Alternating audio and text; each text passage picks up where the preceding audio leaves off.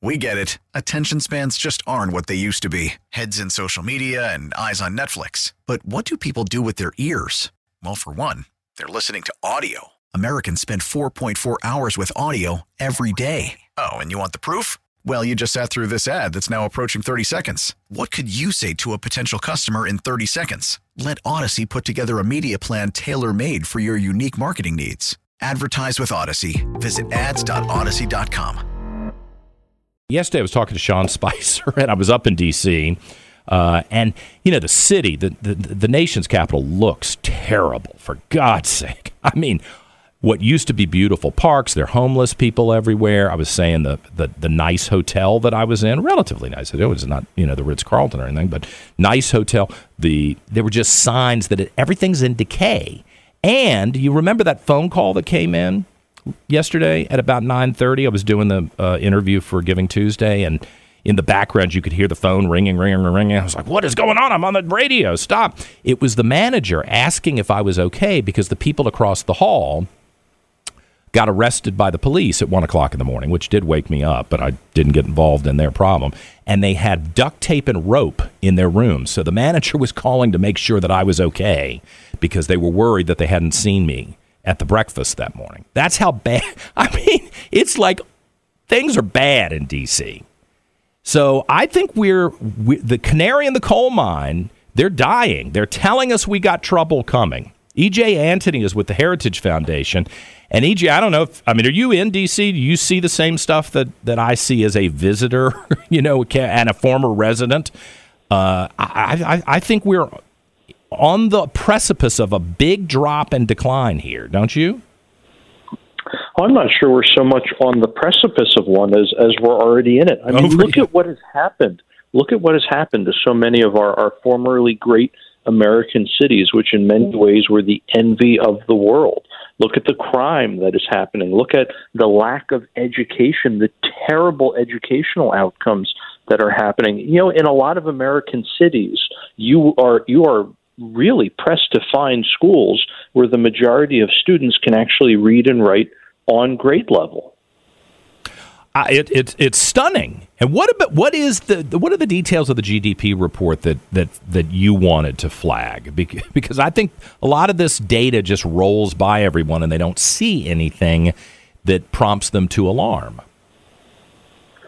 Sure. I mean, there are a few things that I think are really important to consider here. And one is the fact that just because that GDP number goes up does not mean Americans are actually more prosperous. Mm-hmm. It'd be great if that was the case, but you know, unfortunately, it's not. And just one example is international trade. So as imports go up and exports go down, that is going to reduce the GDP number, and vice versa. And as those two things move the other way, but as both imports and exports drop, if one drops faster than the other, then that's also going to have an impact on GDP. And what we're seeing right now is international trade slows down. We're seeing the GDP number go up simply because imports are dropping faster than exports. I was watching State of the Union last night, and President Biden, I think I know what he was trying to say. I mean, he stumbled through this line, and everybody, Republican and Democrat, had a weird look on their face, like, what are you... He's obsessed about the debt ceiling, and I think instead of being obsessed about the debt ceiling, we should be obsessed about the debt and deficit spending. I mean, it's interesting to be obsessed once you realize you've hit your credit limit. That's the wrong moment to actually pay attention.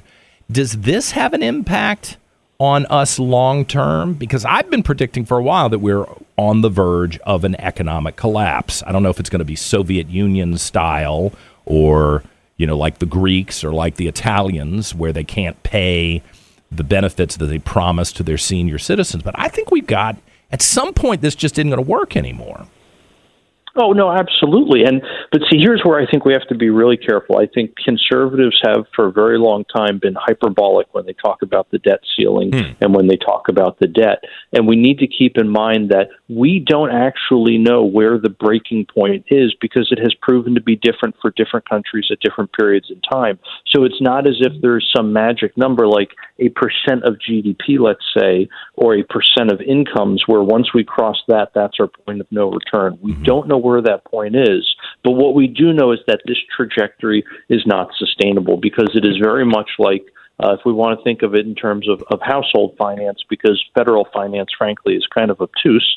In terms of household finance, we have racked up so much credit card debt that we have hit the limit on all our cards, and the banks are telling us, no, you're not allowed to borrow anymore.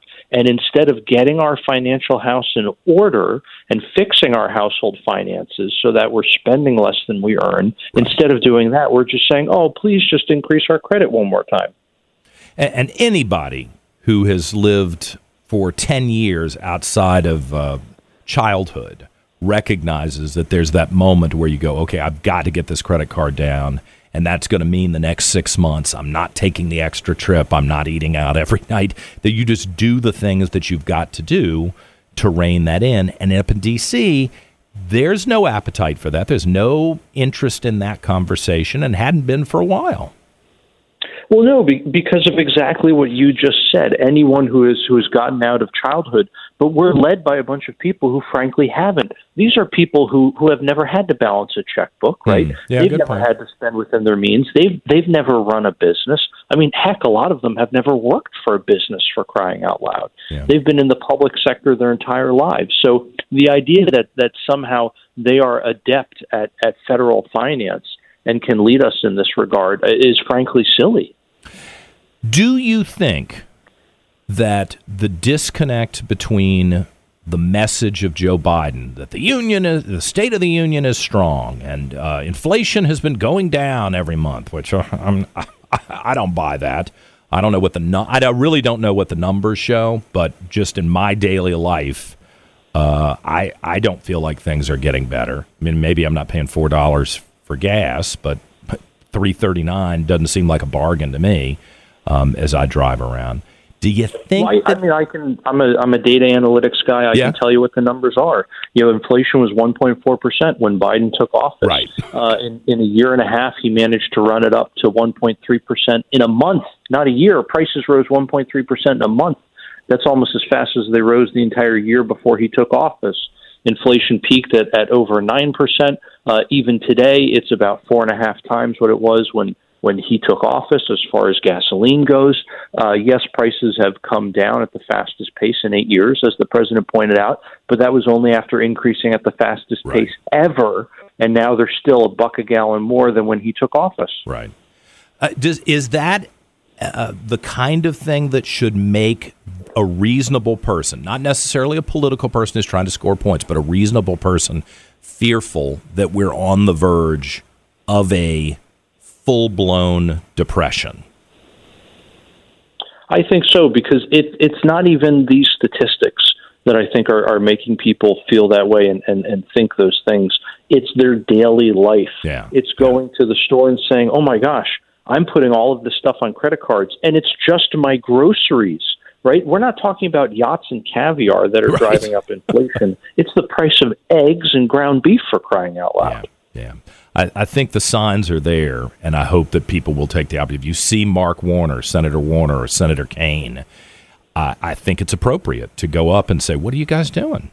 You don't have to be ugly about it, but, I mean, the alarms are going off, and everybody's still sitting here smoking like they think it's just a test. It isn't a test. It's the real thing. E.J. Antony with the Heritage Foundation. Hey, I always appreciate it when you come on, E.J. Thank you. Well, thank you for having me. Yeah. I mean, this is worrisome. You should take it seriously, and you should let these elected officials know that you see what's happening. You expect them to do something about it. We get it. Attention spans just aren't what they used to be. Heads in social media and eyes on Netflix. But what do people do with their ears? Well, for one, they're listening to audio. Americans spend 4.4 hours with audio every day. Oh, and you want the proof? Well, you just sat through this ad that's now approaching 30 seconds. What could you say to a potential customer in 30 seconds? Let Odyssey put together a media plan tailor-made for your unique marketing needs. Advertise with Odyssey. Visit ads.odyssey.com.